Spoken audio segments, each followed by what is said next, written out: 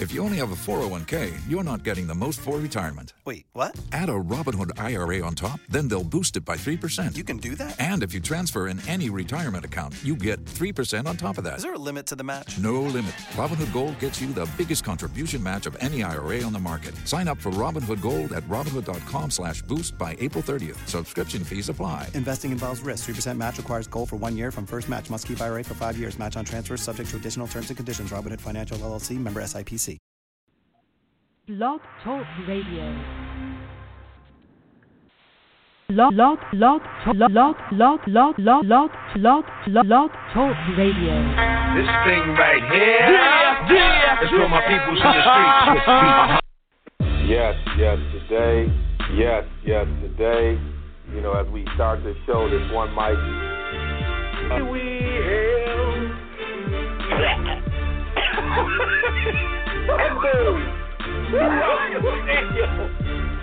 There is a pause throughout the stadium as this man sounds like he just coughs up a lung. They're looking around. The Jumbotron shows and pans the cheerleaders, and as it goes down each cheerleader's face, each one breaks up into laughter, which at this particular time destroys half the stadium. The other half is still trying to figure out what the hell just happened. Does this guy need CPR or something? And then at that particular time, I lost it. Devon's brother. Yes, today. Blog Talk Radio. Start this show, this one mic. Phoenix is another place. They got a great training staff. I mean, they were able to breathe life back into Shaq. And if you can do that, you know, people talk a lot about their training staff. Yes, today, you know, as we start this show, this one mic. All right. Welcome to One Mic. This is Devon coming in to you, feeling good, coming back with the One Mic with my man Hank. Hank, how you doing? Listen, let me tell you right now, okay? I got as much respect for women as anybody, believe me.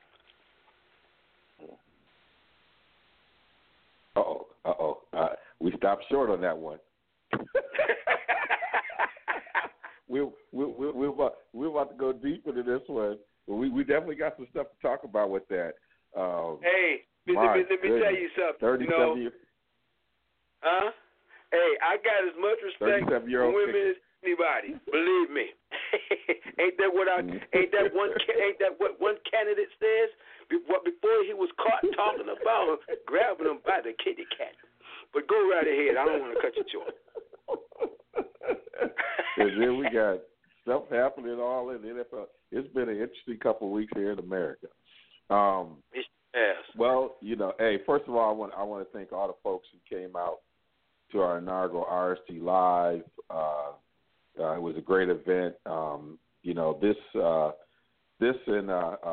podcast is brought to you by Cub and Cleveland, where folks can train like pros. It's a complete med spa experience. You know, call the good fellows, the good folks, the good ladies at Cub and Cleveland. Let them know the Real Sports Guy sent you. And they were our signature sponsor for our Real Sports Guys Live event. And we just definitely appreciated Dr. Rodriguez, who you had a chance to, if you haven't had a chance to hear him, check out our podcast we did with him prior to the event. And, you know, he really shared his perspective on why he wanted to host it and particularly talk about some of the important events of the times and the way in which students and athletes have been engaging in these conversations. And, you know, we'll get into a little bit of this probably tonight. I don't even know if I put this on the rundown, Hank, but I was watching, they had open court on last night. So anybody who followed me on Twitter would see I tweeted something, and they're having a discussion. It was Jim Brown, it was Shaq, it was Kenny Anderson, and Ernie Johnson. And what was so interesting, and you and I covered this, I think, on our previous podcast, you know, around, you know, kind of this discussion around what's been happening in the protests. And Jim Brown and Shaq and Chuck took this position, which was interesting because I think Jim, a lot of respect for him, was two things he said.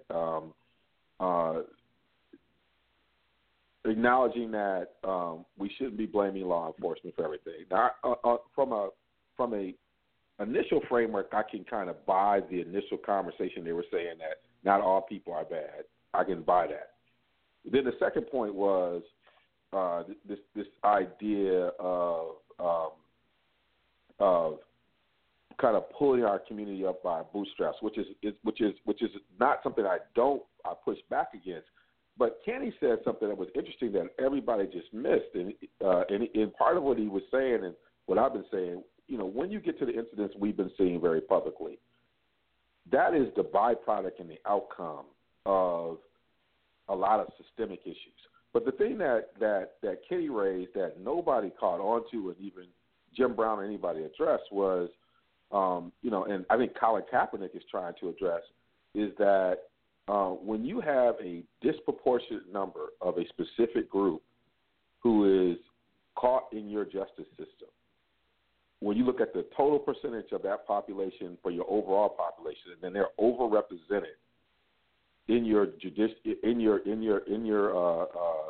in your prison system, then there's a systemic issue in that there are things that have created what we would call unconscious bias that then result in these behaviors, because the image of what you think is these individuals bring to the table, in this case black men, are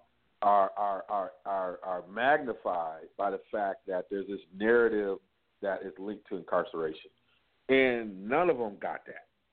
Mm-hmm. I mean, Kenny was the only one. Kenny was the only one who broke that down. That if those percentages were anything, if that was, you work in a hospital setting, if that was linked to heart attack or high blood pressure or diabetes or you name anything else, the CDC would classify that as an epidemic. Right? Which means we would have to take a systemic look at it, right? But when we talk about it in this case, we can't do it. Man, I was blown away. I'm sorry, man. I was blown away. I sat there, I was screaming at the television. You could see the frustration in Kenny Smith's face. Was just, and so if Charles is going to be leading these conversations, which he's supposed to be doing, I think sometime in February or whatever, I'm nervous. So then they put up this stat of the number of people who were killed and broke it down by racial lines. And it showed that a majority of the people killed were white folks versus people of color versus whatever. First of all, that stat alone is misleading, because when you're talking about a white population, you have to say what percentage of that were killed by, because it's 3 times the size, right, of black folks. So you have to look at that from a proportional standpoint. So the data was so misleading. I sat there looking at this, and I was going crazy, because this is why we can't have the conversation. And it was like Kenny Smith was the only one on that panel making sense. So I don't know if you saw that, man. I did in there just and then the whole idea that they felt about. I didn't see it, but I will say that the one thing that always troubled me about Charles Barkley leading anything is just his lack of data. Just his lack of information. Yeah. When he goes and opens his big mouth, and that's always a problem to me, because it's like, I don't know what planet he comes from or anything like that, but he says a lot of stuff that is just outright offensive and downright stupid, to the point where if you make an intelligent take on something, especially something this serious, instead of just taking the company line, look at what's going on. But it just seems like every time I'm going to tell you, the best role they put for Charles Barkley, I don't know if you saw that commercial where they had him, Samuel L. Jackson, Spike Lee, and they made him the Curly of the Three Stooges, or the buffoon. That's right where he is.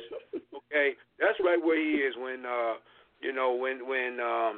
when they were talking, whatever they were talking about, he was just real dumb on it. That's Charles Barkley in real life. You know, that troubles me that this man is on TV and spouting some of the stupidest things and some of the stupidest stereotypes that's being told, you know, to America right now. And he has such a platform, and it's not very informed sometimes. And so that's the part. That's exactly my point. There's times when, because there are times when I'm saying, Charles, you hit it right on the head. But there are times when it's like, whatever his name, underdog or whatever your stats guy is not the person. He can get you stats on some of the NBA analysts because that's what he's trained to do. But he's not the person you're gonna go to get you data on this issue. And so when he said we sat down and we looked at this and we pulled this from the Washington Post, hold up now, you got to contextualize anything you get. And so when I saw that stuff, I'm like, and the fact of the matter that people are still forgetting the whole idea of protest. Protest is supposed to make you. We talked about this, during RSG Live, and I think both Chris and Maurice made really good points around this. But we all were trying to say that the idea of protest is supposed to be to make you feel uncomfortable. And what is more powerful is at the moment in which we are trying to reaffirm the values of our country, and we're saying, is this what we're all about? And it has nothing to do with soldiers. And so it's like, to me, and Kenny kept saying it, to me, that's a deflection. People are looking for deflections like that in order not to get to the real issues. They want to keep this conversation in what is patriotic because that means you spend less time talking about the real issues. And for people to continue to get caught up in that and blame Kaepernick for doing that is beyond me. So I watched that last night, man. I hit it up on Twitter, and I was just like, I could not believe it. I felt sorry for Kenny. But here's the thing, okay? Where if you really want to dig deep, if you really want to just, take the glasses off for a minute, this country was built on protest. Everything that has gone on and is going on is because of a protest. Okay, you had colonists protesting what was going on in England. Okay, you had slaves protesting. You had women protesting the right to vote. Okay, you had every immigrant protesting their right to citizenship here. You've got the civil rights movement. You've got the gay rights movement. You've got the bowel movement. Everything, okay, it's built upon a protest. I'm just saying, man. And so it's everything, okay, anti-war, you name it. Somebody is upset about something, and they are taking their First Amendment rights to free speech, and that's what they do. That's why it's the first damn amendment. And for people to get upset about that when it's in the Bill of Rights, I mean, give me a break. I mean, read your Constitution. Go back to school before you start being all appalled upon what this country has been about for centuries. For the 250-plus years that it's been America, it's been based upon protest. So just stop it. Just because you don't like the individual who's bringing the protest don't mean they don't have a right to do it, okay? Then move on. What's crazy about it, I mean, when you think about the protesters being that war, they were burning flags. He's kneeling at the anthem. I think that's advancement. It wasn't like he was burning. And so it's like, but we're not going upstream enough. The part that I do agree with Jim Brown on, which I've said a lot, and it's the famous picture of him and Lou Alcindor at that time before he was Kareem, and the gathering in Cleveland was at an economic center. And I think part of what Jim Brown said that I think is correct is that the communities need to come together and set the standards around safety and what can happen. But even doing that has barriers. People in Detroit could do that, they would, but it's so much politics and people getting in the way for people to even organize that way, because to organize means that resources will be moving. Don't think that's going to be an easy process. And that's going to be fraught with institutional racism as well. And so even when people try to take kind of a self pride or kind of being, thinking about thinking internally as a community, those things to organize are also faced with barriers because there's fear around people organizing. So, I don't think that's going to be as easy a process as I think people think it's going to be. So, but I believe in the economic power, that people can have. So I think Jim Brown hit some really important points along those lines. I think Charles would say. I think Charles is aiming towards that. I think Jim hits it more directly. I think that's what Charles is also saying, that there's things that we need to do as a community. Nobody would ever push back on those elements either.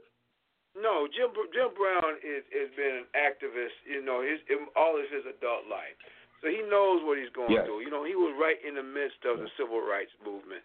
He knows what's needed there. And you need to listen to folks like that took a stand, maintained a stand, sustained a stand on these issues. Okay. The thing about it, and we've talked about it, many times on these airwaves, and it's a simple fact of, there really hasn't been such a significant change. It's just that what has changed is social media and the ability to see some of these injustices out there right in front of you. It ain't somebody talking about it. You talk to some old schoolers, we've had this conversation, they've told you that a lot of these things have gone on in the past, okay? If you look at some old TV shows, if you will, they talk about the same thing. There used to be an old joke that the reason why black folks were so fast was because they was running from the police. Now, guess what?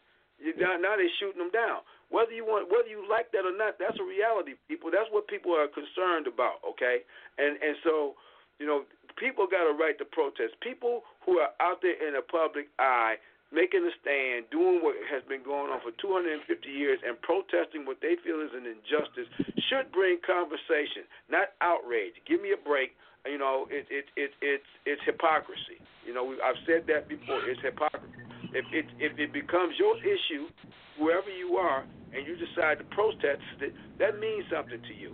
Okay? Let's not start calling people dumb and stupid and unpatriotic, because the most patriotic thing to do in the United States, in the United States of America, is protest. What do you think is going on right now with this election? Everything is a damn protest. They protest the candidate who's out there stomping for you to vote for him. There's a protest there. I mean, give me a break. People are choicy. Well, what he's doing is unpatriotic. But you go and throw stuff at a candidate running for president. What's that? Calling them out their name. What's that? Huh? I mean, call it what it is. You know what I mean? Call it what it is. And like Jim Brown said at the end, which I love, because I think sometimes even when we have these discussions, Jim Brown, even when he's talking about he and Kenny, because obviously there were some differences between their opinion. The one thing he made clear is that we all understand that there needs to be change. And that's what we all agree on. Whether we coming at this from a different angle, the commonality is, even with all them sitting up there, they all agree that change needs to happen. And so I think that was something that was very powerful. Well, hey, man, we had a chance to talk about that RSG Live, man. I know when I debriefed with you, woo! It was incredible. We had about 80 in the studio, in the live studio. We did the Facebook live stream. You can go to our Facebook page. It's still at the top if you haven't had a chance to watch it. I think it has about 4,000 views right now. It's keep building. But yeah, Hank, it was a good experience. It was. I'm very happy.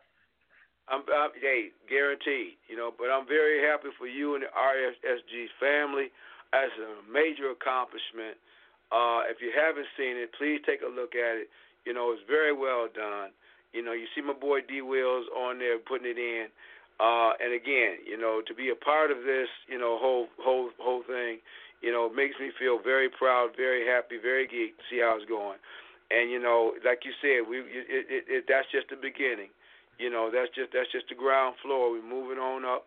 Like I said, the next time we put something like that, I'm absolutely playing God willing to be in the house and be able to spit some with you right there in your face. So I'm looking forward to the next one. But again, congratulations, job well done. Well, we're going into the studio. I already been on the phone with Dr. Rodriguez, and we're about to mix up something again. And I've been in conversations with Hank, and so we beginning to put this stuff together. I want to thank Game Changer was in the building. I want to thank him for being in the building. CJ, he's one of my former college teammates, one of my best friends in the world. Came in and just roomed with me for 2 nights to make sure we got this stuff together and was on the ground. My guy Mo Red, who's been a contributor on the RSG web on airwaves, came in and helped out. Came off the bench and did his thing. So like I told folks, we got like the Wu-Tang collect. We collect them. Some folks got the individual albums. We do the collective album. We just we in family. And then my guy Prince Moody, he played for Wisconsin, and he's over at Ohio State, working with the Buckeyes. He's the one that kind of pushed this idea out, helped to work with Maurice and Chris to get involved with it. And then Bob Wynn, who was with Pro Squared. We had a great lunch looking at the intersection between business and lunch, and that was an incredible conversation. We had a number of former Badgers and others in the building talking about some of their business initiatives. And so it was just a great experience at lunch, and then had the RSG Live at dinner. So we're making it happen. I told you, it's underground. We got some of the colleagues from ESPN in the building who had a chance to hit it. One of my former students who was on ESPN as well. So, he's been here on our airways as well. So, even the big ticket before game day, they got a chance to sniff in what's coming. It's kind of like that scene, Hank. When Clubber Lang was fighting in them small gyms. So you remember, Mick went to go see him. He was in the stands trying to see what was going on. He heard that the contender was coming up. He was in the stand as Clubber Lang was making his way up the ranks. That's kind of how it was. Yeah. They're doing it the hard way. I hate. Tell Bad Boy, I'm looking for him. I didn't say that on the stage, but we kind of creeping up. We just a little bit that good. Hey, you didn't have the feathers in your hair, did you? Nah, I didn't have that going. Not yet. I'm trying to pull up on my pull-ups and all that stuff. I didn't have that going yet, but it was all good up in there. So, Hank, good. How is it that a 37-year-old kicker can get the brother-in-law treatment? I don't know what the Giants – like, when you heard about this at the Giants, the first thing I thought about, he got some pictures on somebody.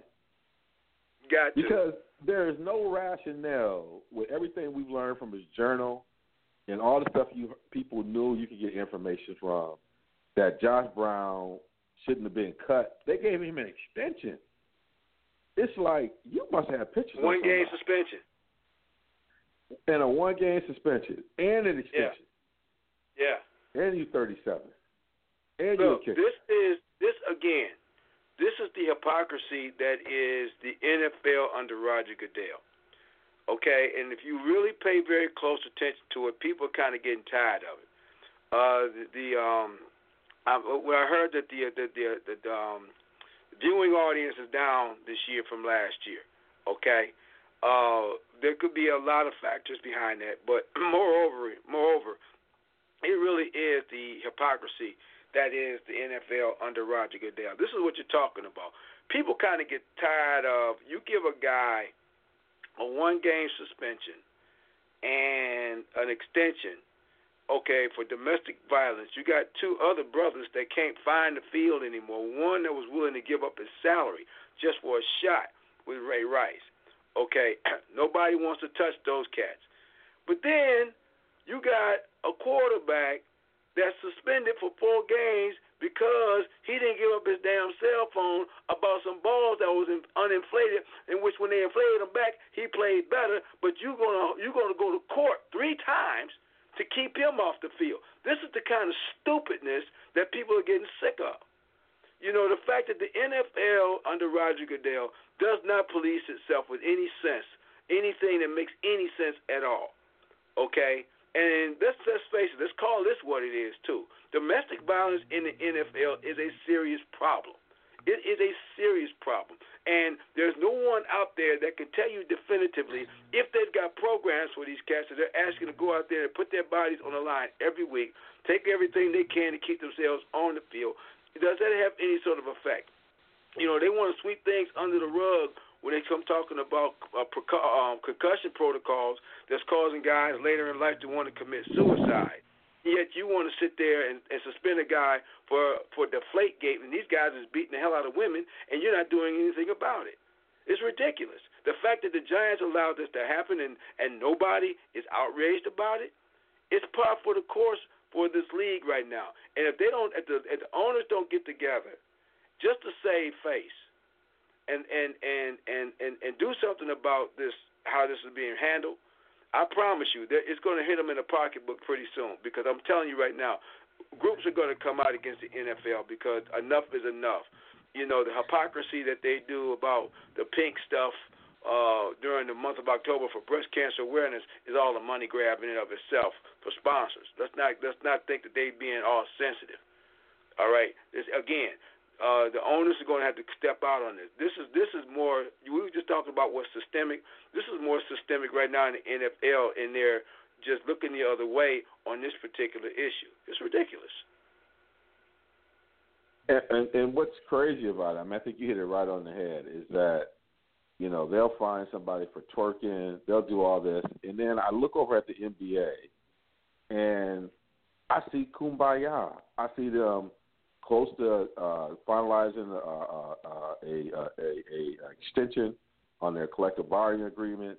I see them come out with a collaborative strategy on focus on these issues with race. I see the commissioner engaging the players. You see a totally different set of energy. I see players feeling like they got their own voice, they got their shirts, they got their whatever.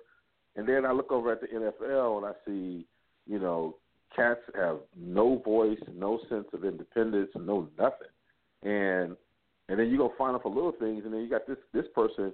I mean, they find, I don't know what they ended up finding. Was it $20-something? Like on the turkey, they put in a crazy thing, and then this guy's getting a 1-game suspension. And I'm just thinking, where are your values? Where are you putting your energy at? And it's just it feels like their leadership is just so disconnected. And then you just did this whole rehaul of your policy.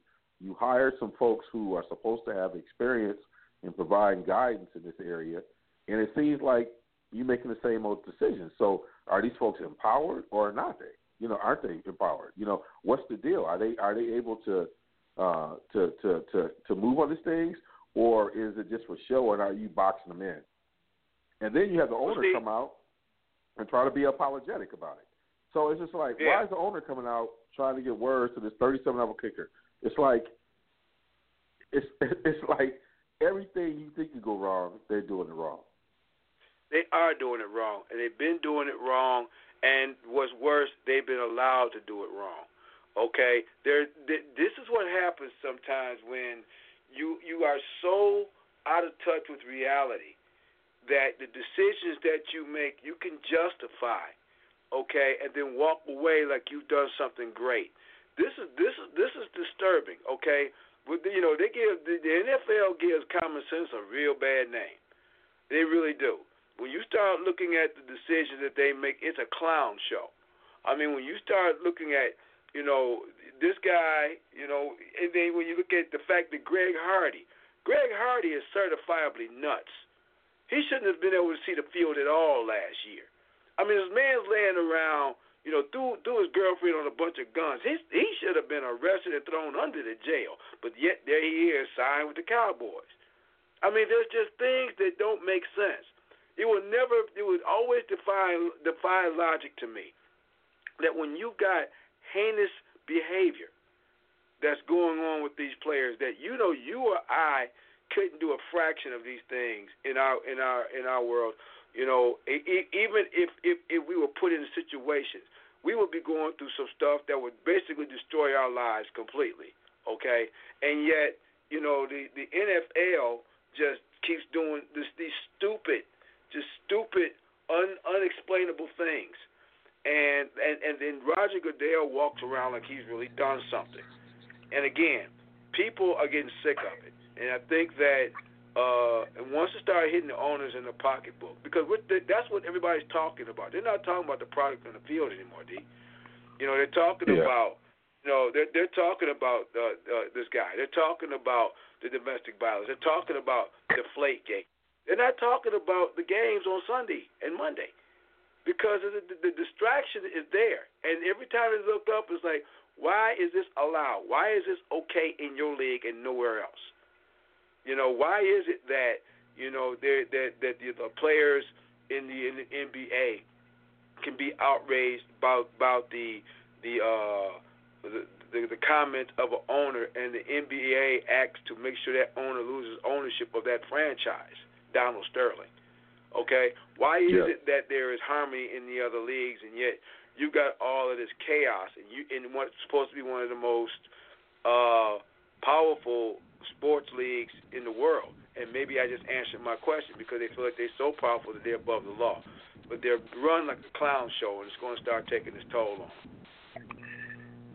See, we have already this open the mic session has been the longest we've ever had open the mic session. Now y'all got to understand, Hank and I gonna come back again next week. We about to drop 2 of these open these one mic podcasts. You see, we got a lot of pent up stuff. So understand, this is part 1. We're gonna come back next week with part 2. But when we come back, we're gonna get into some NFL talk. We're gonna take a little break here. We're gonna talk about some NFL stuff. We'll get to some NBA talk. But we've already got it dropping. We got it going. Hank is warmed up. I'm warmed up. We come back. Let's get into some other stuff.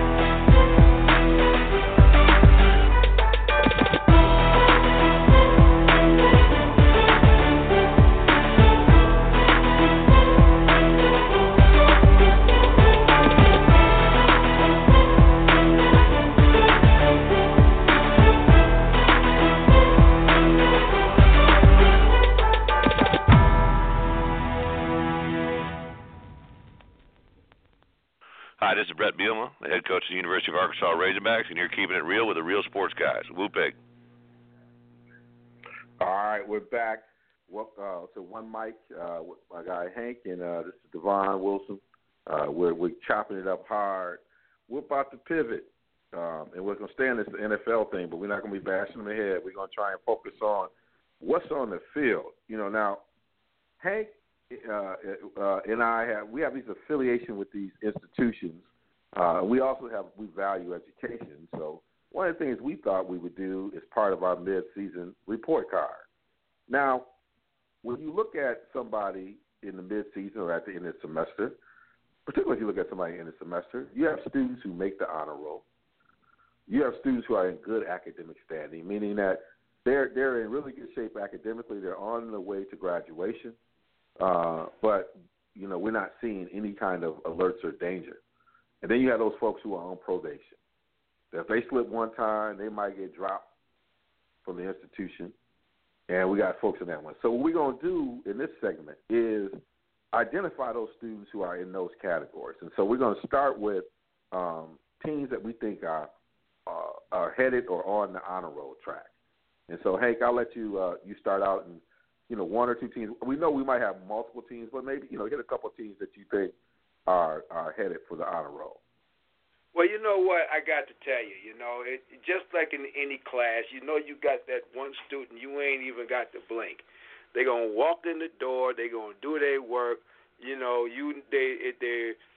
work is pristine, and you just put that nice, pretty A+ on top of it, and they just wink. They sit in the front row, and you just, that's my star student, star pupil. So my star pupil has got to be the New England Patriots. Even though somebody tried to throw a roadblock in front of them, when you look at them 7 games in, they're 6-1. They're leading the East. They're running away with it. I can't even grade on a curve. They so good, So they doing their thing that they also do, But let me tell you, I got another student, and this one surprised me. Okay, because this student always underachieved. The parents was coming in all the time. I didn't know what to do with them. But, they applied themselves over the summer, and you can just see the fruits of their labor. They've done some good things. All of a sudden, lo and behold, there they are on the honor roll, and a surprise pupil because they've been underachieving C+, D's. Now look up, and lo and behold, there's the Dallas Cowboys. Where have you been? You knew that you had it in you. Where have you been? But all of a sudden, they did some things. They went back to kindergarten and got some youngsters and stuff. And now all of a sudden, you look up and they looking all strong and powerful. 6-1. I'm like, look at the 5-1. Rather, look at the Cowboys. I'm so proud of them. Mr. Jones, you should be very proud of your boys. They are doing a fine job. Hope they can keep it up in the second semester. You blew that segment away. And the killer was you picked 2 teams I was going to pick, and I can't even do them justice the way you did. All I want to say is ditto. I was thinking, as you were saying, I was preparing my remarks, and you said it better than I was thinking it. I was like, going to come at it just like, man, that was incredible. Underachieved, and I was going to add to it. The previous teacher's like, you got to look out for this one. Yeah. You know how it is? Yeah. And when they hand it off, they're like, little Johnny might be, and then they come in and they blow you away. Right. Like, well, Johnny performing for me. I don't know what he was doing in your class, but Johnny's doing his thing in here, But everything had the warning signal. They had the extra notes and all the instructions, and Johnny just came in and sat in the front row and is nailing it. Getting it done. But you're keeping an eye on him because the semester's not over. No, the semester's right now not he's over. performing up. No, it's not over. He could have a couple bad weeks if things go wrong. If his meds see, that's the thing. Johnny's been known to underachieve, so we got to keep an eye on him. We hope he can keep it going. Very proud of his performance so far. I mean, the Cowboys, man, and I think I have to go back and look at our pre-season predictions, but I think I had said something about the Cowboys, but they have, in terms of what you're saying, they are playing solid football. I mean, they went up to Green Bay and just put it on. And they got a real issue.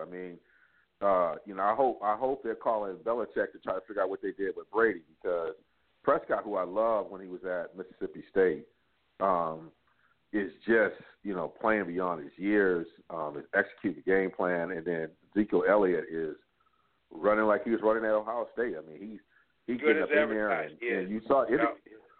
Good as advertised. I mean, they got those two youngins on offense, and then the defense is playing much more scrappier than we thought. You know, we thought the weakness was going to be, even with Tony Romo starting, that they were always struggling with finding that defense that could actually make some things happen. But that defense is playing well, and I think a lot of it has to do with the fact that the defense can play well because the offense is moving the chains.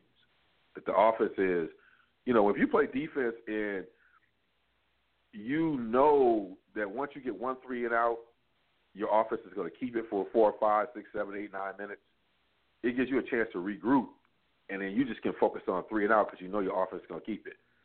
Versus offense is going to turn it over, and we're back in a position where we're defending the short field and doing a lot of things that could break down a defense that might be on the edge. And so that's it. I think the only other team, and if it didn't have the injury, well, two other teams I might put in there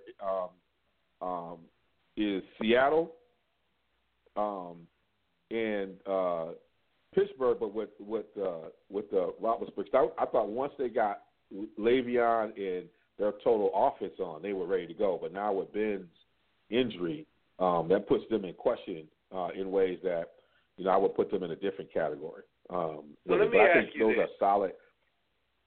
Let me ask you this. Since you brought up Pittsburgh, okay, Now this is the second year that Ben has been out. He's going to miss some extended time, and it's not lost on me that it's almost about the same time of the year as last year that he was out. Okay, right around the early part to late part of November, going into for the next 4 to 6 weeks out with something. I don't know. I know Pittsburgh has laid a lot of their future, their plans with Roethlisberger. But where there's smoke, there's fire. And the big fella's not been on the field. And it's for everything that we've talked about as far as, what's going to go on with the Pittsburgh Steelers. The one thing that seems to be more of a constant is that Ben Roethlisberger is going to miss at least 4 to 6 games. Do you think that they missed out on an opportunity to get them a quarterback for the future? Because he seems to be breaking down more and more and more. I think they looked at Landry Jones as someone that they could grow over time, and I think when he's filled in, he's improved each time. But you're right. I think they're at a point right now where if they don't think Landry can grow into that person, going into this next draft, I think they're going to need to look for someone who could possibly replace him. What they've done in the past is they've been really good at finding solid backups. They've had Mike Vick. They've had others who they knew could be there, who've had the starting position and could hold it together for 3 games. But I think this year they kind of said, Landry, we're not going to do that. You're going to be the guy. And I thought he played decently, but I think he opened up against New England. They got a bye week. It looks like Ben might practice this next week. So like 8 days after surgery, he's in there practicing. He's basically got about 2 weeks off on a torn meniscus. But you're right. I think they need – in the past they've tried to find that veteran backup, and they're trying to find out this year whether or not Landry is going to be that guy who can replace him. They're going to have to do some evaluation on him on whether or not he could be that guy going into next year's draft. But I think you're at a point. He plays – last year they had him playing in such a way that he was throwing a rhythm. And he was, handing off, and they're running the offense to the point where he wasn't, they tried to avoid putting him in harm's way as much, and he was cooperating. I think not having Le'Veon from the beginning of the year really hurt him in terms of catching their chemistry and got him back into some of his old habits that I thought he broke away from last year. But I think you're right. I think they're going to either have to figure out whether or not Landry Jones can be that replacement, that next level guy, or they're going to have to try and draft and find somebody. Mm-hmm. I mean, you can't keep having your starter if you got aspirations to go further than division winners to miss a quarter of the season every year for the last 2 years. That's a problem.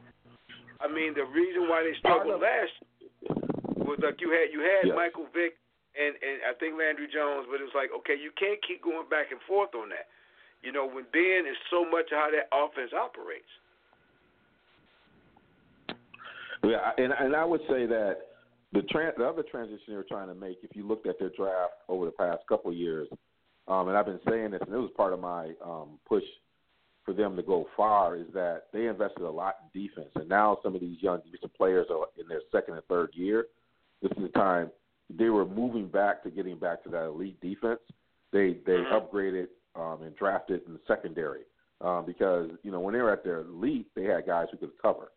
And then they went to this transition where they were aging, where they couldn't play the blitz game. Like they don't blitz a lot of times as much as they. I mean, even against Brady, they didn't blitz as much, and they only rushed 4. But you know, they work on being better in the coverage game. And so defensively, you know, they got people like Jones and some of these other folks who are now in their year 2 and 3, who Shazier and some of these cats who have really shown promise.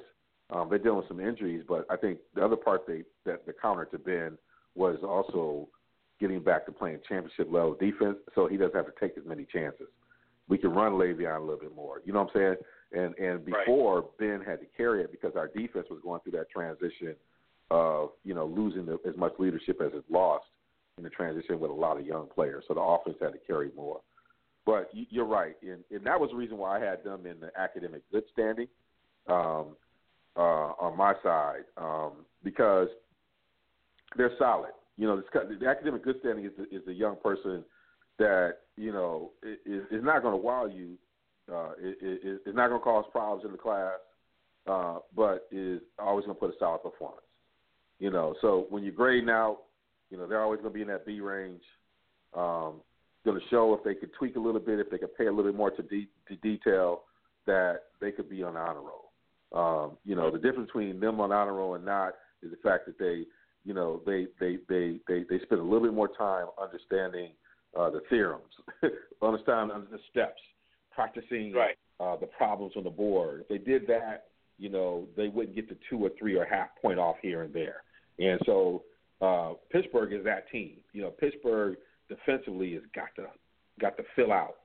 You know, they make 6 or 7 great plays, and then one play that costs them, or they'll have a game where a guy will get 200 yards rushing, and then they'll hold the next game. They'll hold the team to under 100 rushing. Being consistent, you know, defensively, I think is the difference for. I'm not worried about the offense. They need to get that defense to a championship level, and that requires just the little things. And I think with young folks remember their gap assignments. You know, trusting the people next to you to make their play and not overplaying it and then causing a long run. I think all those things are happening right now defensively, and as soon as they can get that to gel, it'll take a lot of pressure off the offense. And I said Seattle, even though I thought they could be in that honor roll section, I had them in a good standing in that. Defensively, you know what they got. Offensively, they're still trying to find it. You know, Russell Wilson is doing what he can do. I love the way Jimmy Graham is beginning to catch on in the offense. They're beginning to use him a little bit more. But the receiving core is above average, but there's no elite person there that you can say, this cat is going to get you 100 yards. He's going to get you the catch.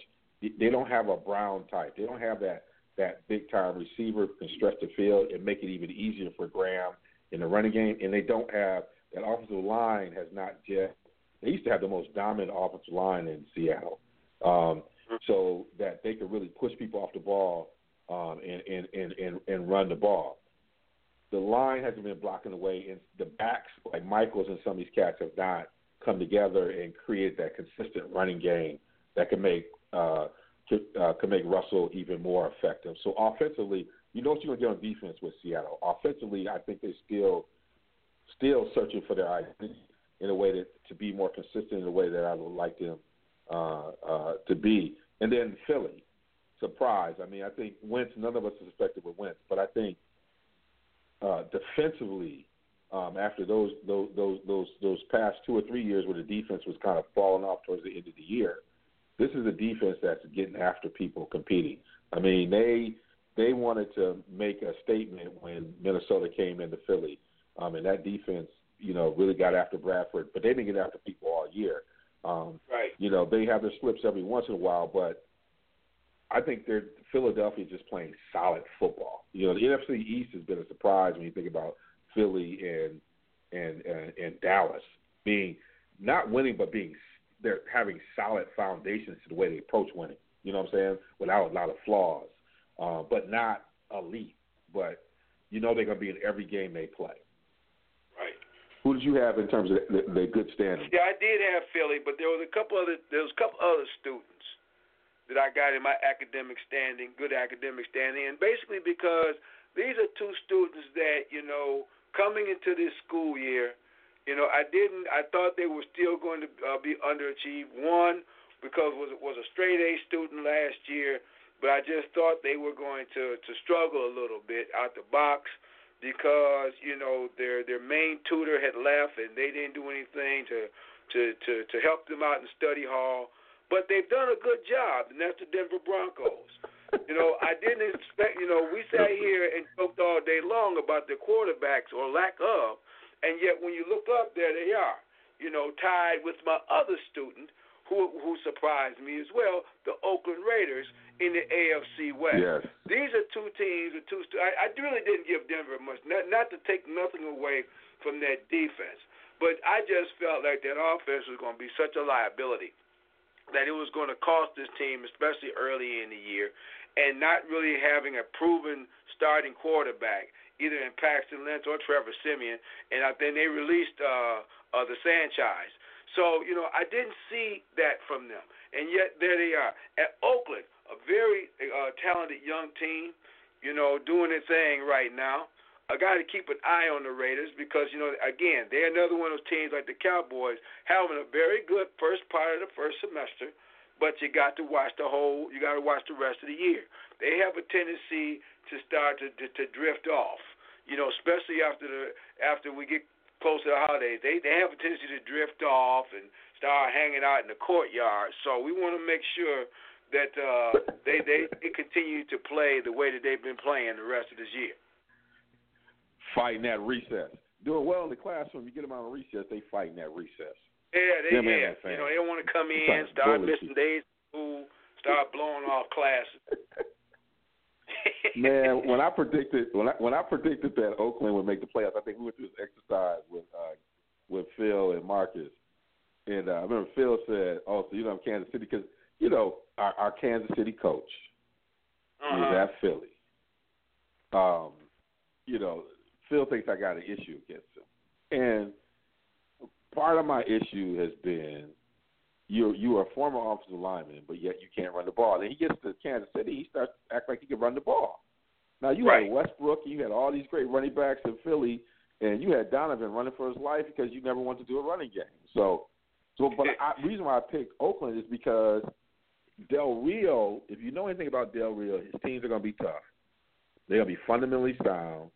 And one of the things that Oakland never did was just commit to running the football and just doing some great things. And then they brought Carr along very well. And so I'm glad you highlighted Oakland as a team that is in that space. And I think they just gradually been getting better every year. They have. And for your team, who you might have your teams that you might have on probation, who would you have on probation? Look, I got two teams that I'm about to throw out of school. Okay.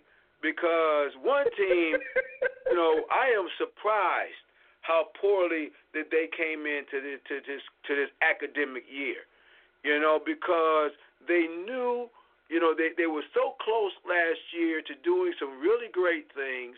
They come into this year, and granted, you know, they come in a little ill, you know, they were a little sick because, you know, their head hurt because the quarterback was hurt, but yet and still. It's been an abysmal performance for the Carolina Panthers. I'm like, what is that?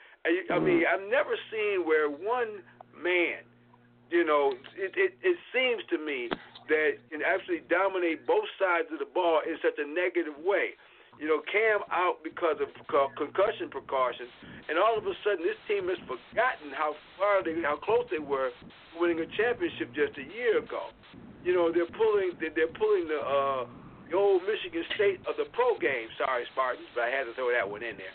But they're a great. The other one has to be the New York Jets, And see, I'm pissed off at the Jets because I actually felt like this team was going to make a playoff push, and yet they're that student that you keep geeking them up, and you get all the tutors to them, and you get them to feeling good about themselves. Then they come back from the summer and they done forgot everything they learned from the school year before, and now they done turn into something else, and you just want to throw your hands in the air. It's like you don't want to keep on spending time with this dude. It's like it just seems like nobody taught him nothing. You were that close. Keep going, and you just gave up. The one I'll add to that is also, came in puffing your chest out. You probably made the honor roll last year. You got full of yourself. Didn't come to none of the study tables. You had some learning loss during the summer.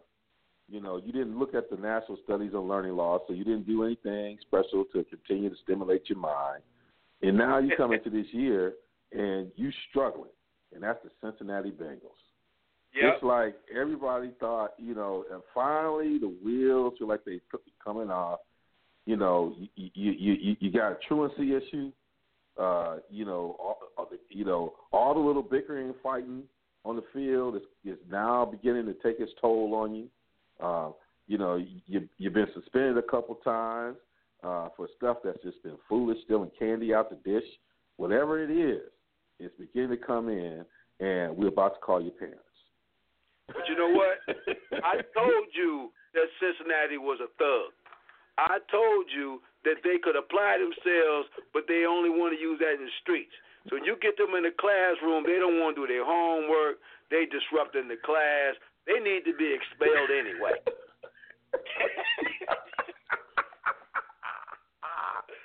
So the one team you did mention, but I know we're going to talk about some MVP candidates, is, our city from around the 313, 8 miles best, Detroit. But you didn't say who do you give an incomplete to, because I could have told you that. If you asking me, when they walk in the class, I'm going to send them right to drops and ads.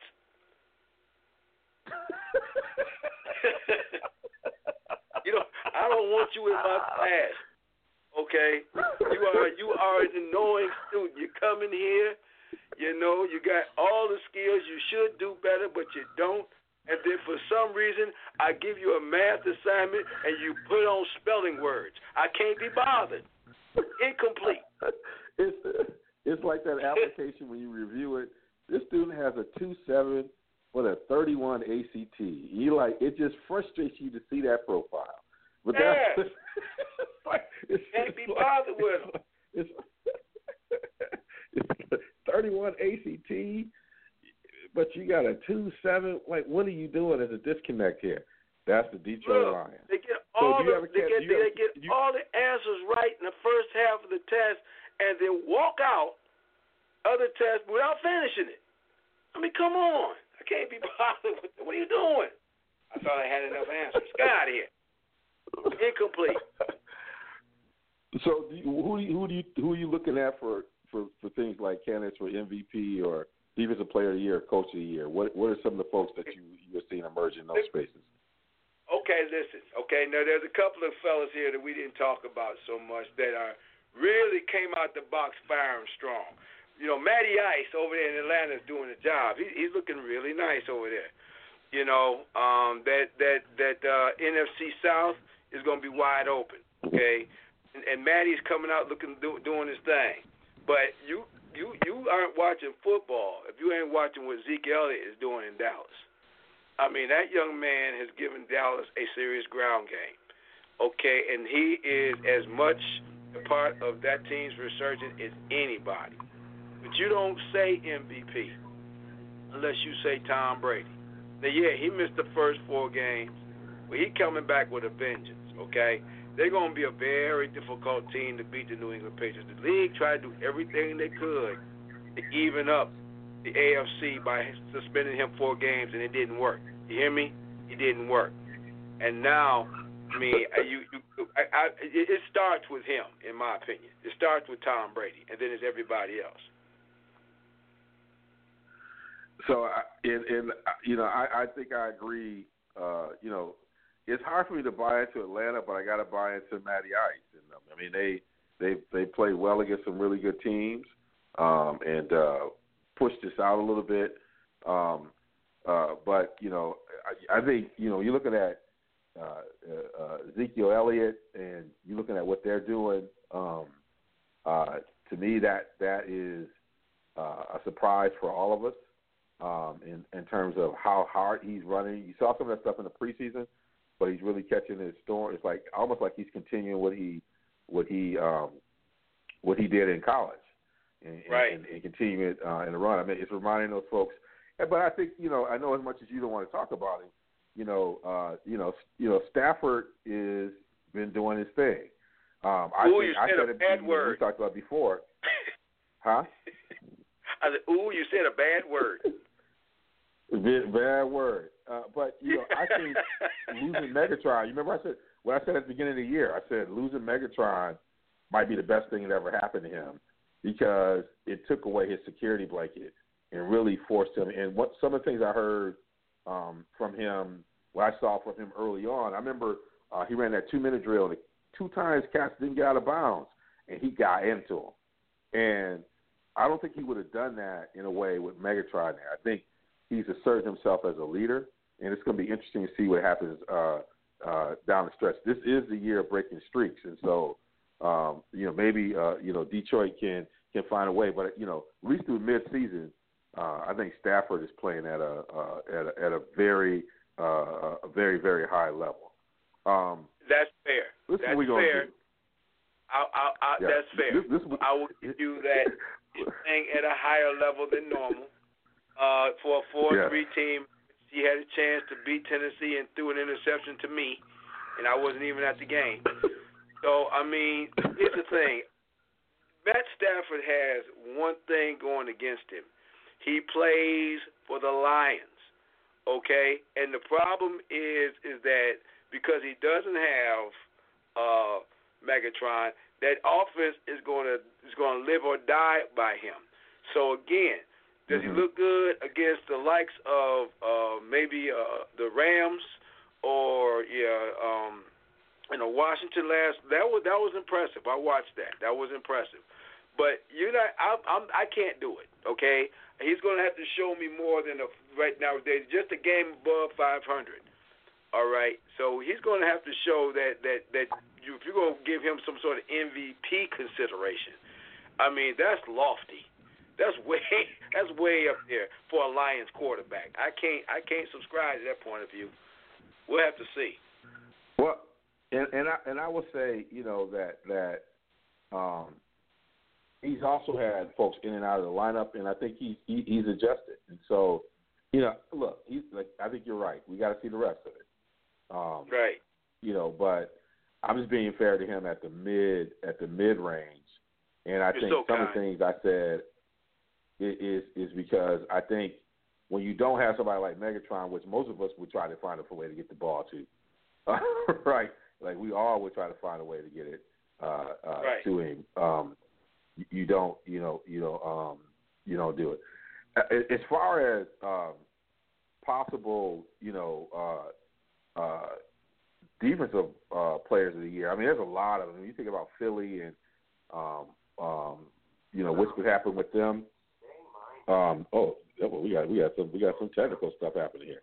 When you think about what's happening with them, I would say that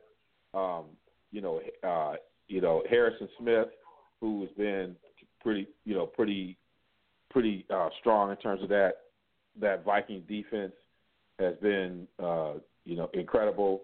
I know Fletcher Cox with Philly. I mean, Philly defense has been going well. Talib, when you think about the Broncos, I mean, this cat is, he's in the middle of everything.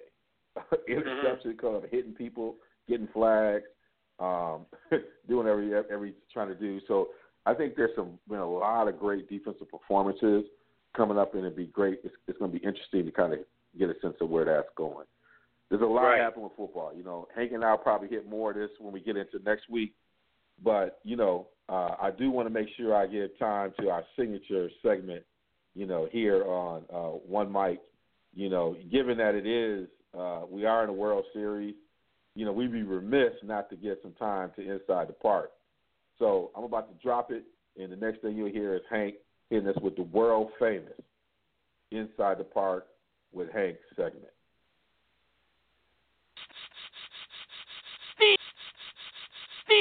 Right.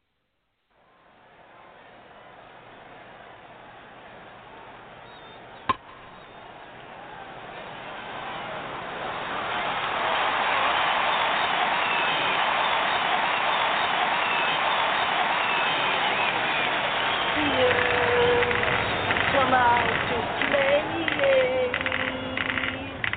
Warriors. Come out to play. You're listening to Inside the Park. Inside the Park. The RSG family. My usual suspects with me. Hot baseball topic. We're just gonna jump right into it. I always tell you. Gambling. You say they're not gambling. It's not gambling when you know you're gonna win. He's not coming out late. The RSG family. You're listening to Inside the Park. Inside the Park.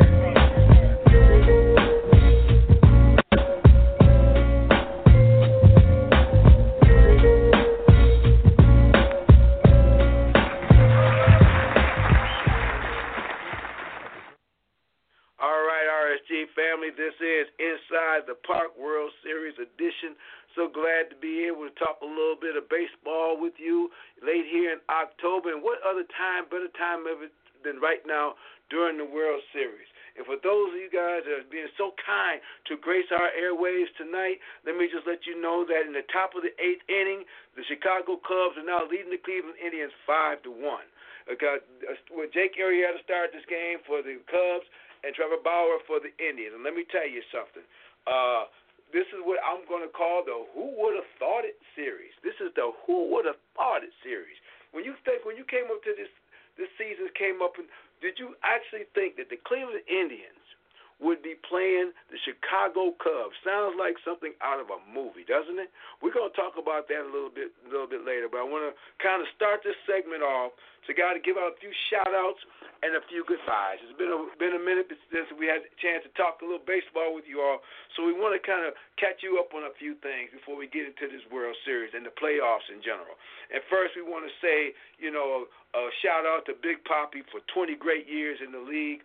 I thought this was going to be a swan song for him going into the World Series, but the Indians had other things in mind for him. But Big Papi, thanks for the memories, from the Boston Red Sox fans and to all of baseball. And then to Vin Scully, the longtime announcer for the L.A. Dodgers, who had 67 years behind the mic, announced his retirement before the playoffs. Vin is one of those throwback announcers. He goes back into the days of Jack Buck and of Ernie Harwell. Those guys like that, and Harry Carey for you Cubs fans out there. Those little voices that you can, and Phil Rizzuto. Those guys whose voices you remember from old school baseball. Vin Scully was a little bit more modern age with those guys, but 67 years behind the mic, he's going to be missed. But you know what? Thanks for the memories. Great career. We're going to miss you, Vin. And then, again, a goodbye, a tragedy in the baseball world. Jose Fernandez, the pitcher of the Miami Marlins, lost his life in September in a tragic boat accident. This kid was going to be an up-and-comer. Rookie of the year, his rookie year, 23 years old. It just kind of tells us how precious life is. It was devastating for the Marlins family, devastating for baseball. To lose a young man for his family, the RSG family, even though late, our condolences and, just our prayers, to all of the Marlins and to Jose Fernandez's family. So we would be remiss if we did not at least take the time to acknowledge that before we went on and started talking about, the Fall Classic. And so let's get into it a little bit, okay? So let's talk about this little walk through the playoffs, if we should. See, we started the playoffs. We had the Cleveland Indians going against the Boston Red Sox. We watched the Toronto Blue Jays walk off the Baltimore Orioles to get in there with the Texas Rangers. I personally thought we was going to see a Boston-Texas ALCS because you had Texas with the best record in the American League. You had Boston, and you had all this momentum going on with David Ortiz, with Mookie Betts playing out of his mind. You just thought this was going to happen. But the Cleveland Indians had another thing in mind, and they swept away the Red Sox. And lo and behold, the Toronto Blue Jays took out the Texas Rangers. That alone kind of shocked me in and of itself. And then the Indians just really, really caught on fire. Their pitching was just out of his mind, especially the bullpen, Andrew Miller. Andrew Miller just turned into something that, unbeknown, he's still been going on right now. And there you had the Cleveland Indians taking out the Toronto Blue Jays in 5 games. Then we move over to the National League. Okay? National League, where the Cubs had the best record in baseball. Okay, winning over 100 ball games, doing their thing. Okay? You had them playing the Giants, taking out the Giants. Then you had them playing the Dodgers, and it was kind of funny because they got to Game 6. They came back, took a 3-2 lead, and everybody in baseball knew that if this series went to Game 7, that it wasn't going to be good for the Cubs fans. So, congratulations to the Chicago Cubs. Congratulations to the Cleveland Indians and the World Series. I look for this to be a very exciting series. You have 2 very good teams, even though they're from improbable cities. You've got the lovable losers versus Believeland. Combined, these 2 teams haven't played and have not won a baseball championship since Jesus turned water into wine. So we're all about to witness something of what I would call historic and biblical proportions if and when one of these teams win. I pray the apocalypse don't come before next week, because I want to talk about it and I want to see it. But that's what you're looking at right now. And do you know who you had to thank for the series that you're seeing right now in 2016? Do you know there is one element, one component, one source that you can thank for the Cubs and the Indians being in the World Series this year. And that person or that thing is the Boston Red Sox. Yes, you heard me right. The Boston Red Sox is responsible for both of these teams being right where they are now. Now, I know some of you are saying, Hank, you done lost your mind. What do you mean the Boston Red Sox got swept? Are you talking about because they got beat by the Indians? No, on the contrary. That's not what I'm talking about at all. I want you to look at the makeup of both of these rosters here. Okay, let's first look at the Boston connection. When you're looking at the when we're looking at the Chicago Cubs, if you will. Okay, you look at the general manager, Theo Epstein. Well, Theo Epstein used to be the general manager of the Boston Red Sox when the curse was broken and they won the World Series in 2004. So let's look at Terry Francona. Terry Francona. Terry Francona was the manager of the Boston Red Sox who won the World Series in 2004. Let's look at John Lester, who pitched for the Boston Red Sox. Let's look at Andrew Miller, who pitched for the Boston Red Sox. Look at Mike Napoli, who pitched for the Boston Red Sox. Yes, thank you, Boston. Thank you, New England, for bringing us the World Series of a lifetime. If it wasn't for you and your way of just throwing things away that still works, we wouldn't have the Cubs and the Indians in the Who Would Have Thought It series of 2016. Thank you very much. Thank you very much. And again, thank you very much. Even though you're at home watching it, I know every last one of you are kicking yourselves. And if you're listening to us, you're calling me all kind of names, but that's okay. I didn't do it. You did. So my prediction for the World Series, and I'm going to tell you I think it's going to go 7, okay, because anytime you have a World Series of biblical proportions. It certainly can't be done in 5 games. It certainly can't be done in 6 games. Oh, no, it's got to go the whole distance, okay? Because the second coming will probably be here, or the Lions, well, heaven forbid, make it to the Super Bowl before we see anything like that again. Okay, of course, now I wouldn't hold my breath on that one. But I predict a 7-game series, and because it's going to 7 games, I predict that the Chicago Cubs, yes, you heard me right, the lovable losers on Waverly Avenue in Chicago, Illinois, are going to be the World Series champion this year, okay? A year removed from Back to the Future. But that's what I look for right now, and that's what I look for the World Series.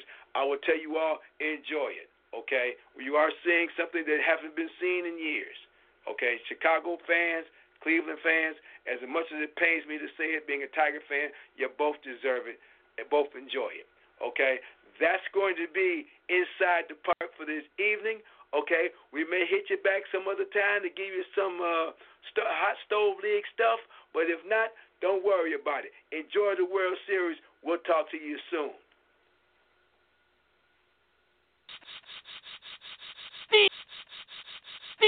Right.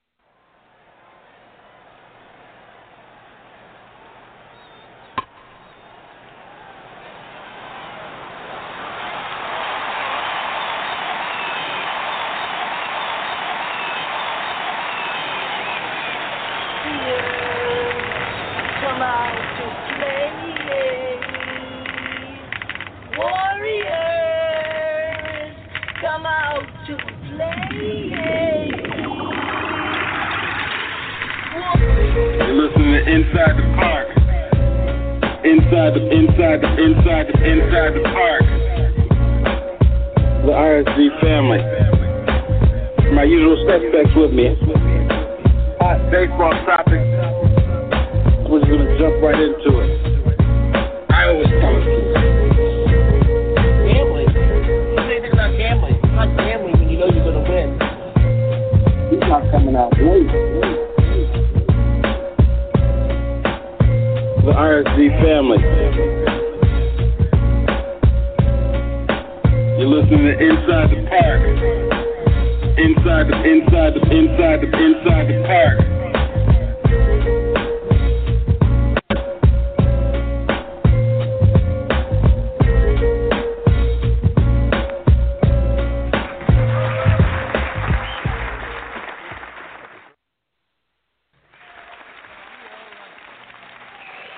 That deserved a double clap. That was our world famous Inside the Park segment with Hank. Oh, it was off the hook. And the other thing that the Boston Red Sox gave us was Joe Madden, because they could never get out of that East or get out where they need to go. And so Joe Madden left, which allowed for him to then end up with the Cubs. And so there's more connections to Boston as well. So that's right. You hit it right on the head. Right. Man, when you look right. at have we seen, like, this goes back, you know, I mean, you before me, but I know when I grew up, and you had, you know, these incredible managers, Tanner, you had, you know, Sparky. Like, this is the first time in a long time that, like, you have these managers who are as much of a part of this game as anything. You know, this feels like the days of Sparky Anderson and those guys in terms of Francona and Madden, and how everybody agrees, even in a sport where people say where managers don't have that much of a – people agree that these two managers have so much of an impact on the game, just the way that they handle the in-game decisions as well as how they handle their players. How do you break down these two managers and what you think the impact they might have on the series? You got two of the most skillful, craftiest managers in the game right now. The only other manager I would put in that same category would probably be Bruce Bochy with the San Francisco Giants. See, I'm of a firm belief that you need to have a solid manager to get a team to the World Series and to win it. Okay, yeah, they always say that the players get themselves ready, but you watch some of the moves that these guys have made this playoff season, and they have been brilliant. Okay, and Terry Francona, you know, has done it before. Okay, so it's no surprise that he's got Cleveland in the World Series, and it's no surprise that Joe Madden has the Cubs there. Okay, the Cubs, very talented team, but he did more with less when he was at Tampa Bay, and because he rolls the dice. I love managers that manage with their gut as well as with their head. And that's what I like. That's why this is going to be such an exciting series, because if you are a baseball purist, just watch some of the strategy, the in-game strategies that's going to go on that you just won't see. And they're going to make sense, and they're going to be able to break down why they're doing it. And that's what makes the World Series so fun, to watch, because it's about pitching and everything and hitting and fielding. But what these managers do to put their teams in a position to win is something to watch too, and it's great to see. Like Joe Torre was great when he did it. Rocky Anderson, you mentioned, and several others. It was the same way when it got to this time of the year. That was Tony La Russa, just great tacticians when it got to season. Yeah, and this has been exciting. I haven't had a chance to catch it. I mean, we were preparing for the show. I see the Cubs are up here. Basically, he might be in the ninth inning by now, 5-1. So it could be evening the series. Right. But definitely a lot of energy, a lot of buzz going on around this. Yeah, I know next week you and I will probably just push and talk to some NBA talk next week, and we'll get more into that. Obviously it kicked off last night, and we'll get into. For those of you who know, you listen to One Mic. And we're brought to you by Cub and Cleveland, where you can train like a pro. You can get holistic approaches to your health in the med spa that is known as Cub and Cleveland. Contact them in Madison, Wisconsin, on Whitney Way, and let them know that the Real Sports Guy sent you. Let's pivot, and as I explained at the beginning of the show, One Mic, we're going to be coming back at you. We'll drop another one here in another week. Podcast here, so we're gonna get a whole bunch. You'll hear a little bit of Hank and I here go off for a little bit. We're gonna get a rhythm now, but I want to close out before I let you drop the mic to close the show. Hey, college football, lots going on. Ohio State just fell to Penn State. I had a chance. I was in the house for Wisconsin, Ohio State. I felt like Wisconsin should have gotten to beat Ohio State that night. They didn't finish off, but Penn State got them. I believe if you can stop contain Samuels and J.T. Barrett, you can beat Ohio State. But I think they're a great team. I think Urban's well coached. But that did shift the college football world. We got a number of big time battles happening this weekend. Obviously, we got up in East Lansing, and and we got Michigan against Michigan State. There's going to be some payback, even though Sparty has not been playing well at all this year. Rivalry games bring out a different kind of game. You can throw the records out the window. So there's a lot going on. You got Alabama. Everybody's thinking about it. Everybody else but Alabama. And Alabama's just going to roll over. And so we got Louisville coming through. We got Washington is back in the, they're back to those old days when they had Warren Moon. They were dominating. They're back on the scene. You're looking at college football. Who are the four teams that you are seeing will be there that you've been impressed with at this point? If you were to kind of begin to build your top four, who are the ones who impress you? Well, let me see. I don't want to sound biased here at all, but I will tell you that I think Alabama might be the number one team in the nation right now. But I think that when you start looking at what's going on down the rest of the season, I think you can make a case for Clemson being up there in the top four. I think you also got to make a case for Washington, because right now they're all in front, in their respectful divisions, the ACC and the Pac-12. But I think that the team people need to really pay close attention to, and I'm not biased on this, but I think Michigan, being a very team, I think they're going to make a push right now. I know they're going against Michigan State this weekend.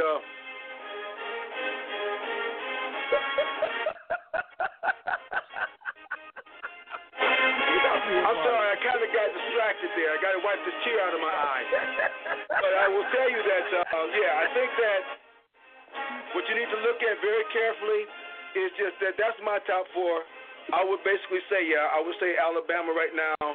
I will say Clemson number 3. I will say Washington number 4, and I will probably say Michigan number 2. Oh my goodness! You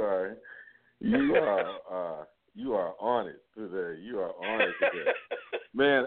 When I start thinking about the shift here in the polls, and I said this a long time ago, and people just hated on me. I said, look, the SEC has always been good. I mean, throughout my life, they've always had great teams. The difference has been the level of coaching and execution. They've always had talent, always had the players. And the consistent theme over the past 15, 20 years have really been between, I said, 3 coaches, Les Miles, Urban Meyer, and Saban. All 3 of them have Big Ten ties. And there's not a mistake that they win. Alabama was struggling before Saban got there. Florida was going through a transition before Urban Meyer got there.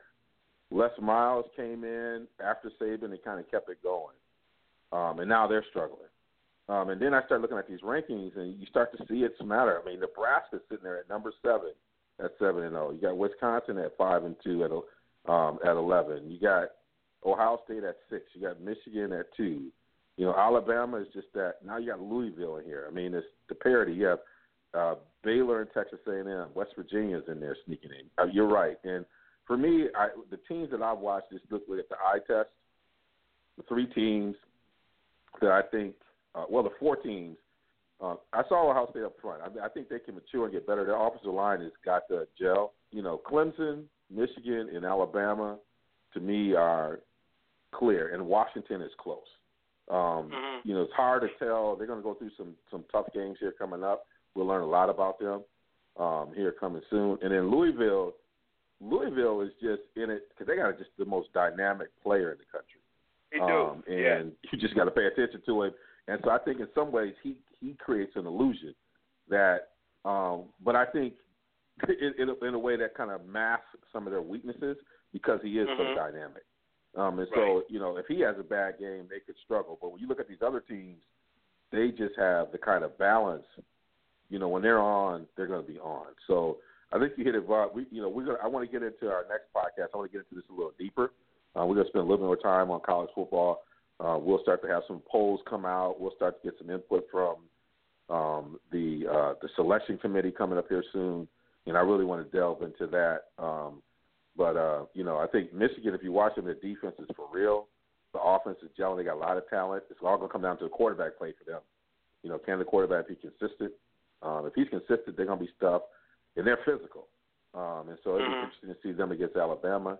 Alabama, to me, doesn't – when you watch them,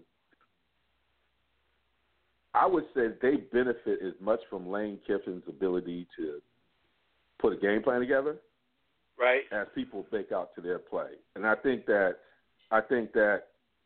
where they might trip up here is Lane Kiffin can mask some things that are weaknesses for them. The one thing I did think, people say you got to run the football against them. I think one of the things that people miss is that I think against a lot of these great teams is, and this is where I think Michigan might have an advantage, and even teams like Wisconsin when they're at their best, is tight end play. I think, and Alabama actually does this well against other teams. But I think that a team with not only other skilled players, but I think with a great tight end can cause problems for Alabama because their safeties are usually great force runners.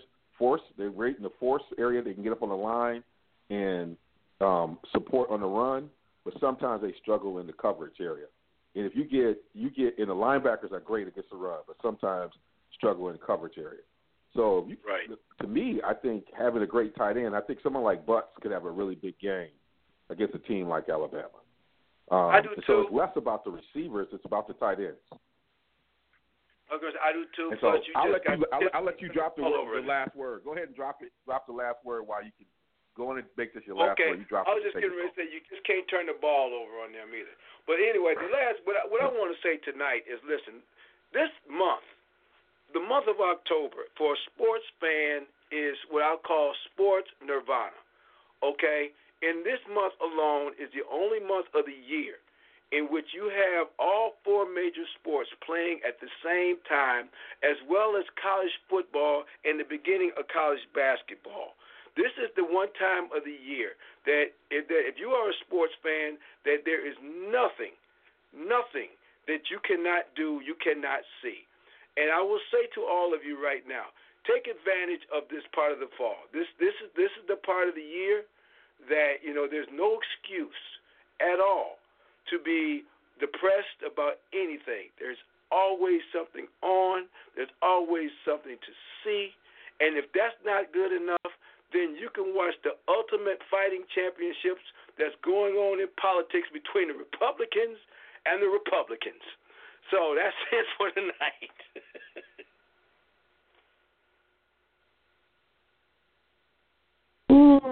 And that's it. Drop the mic.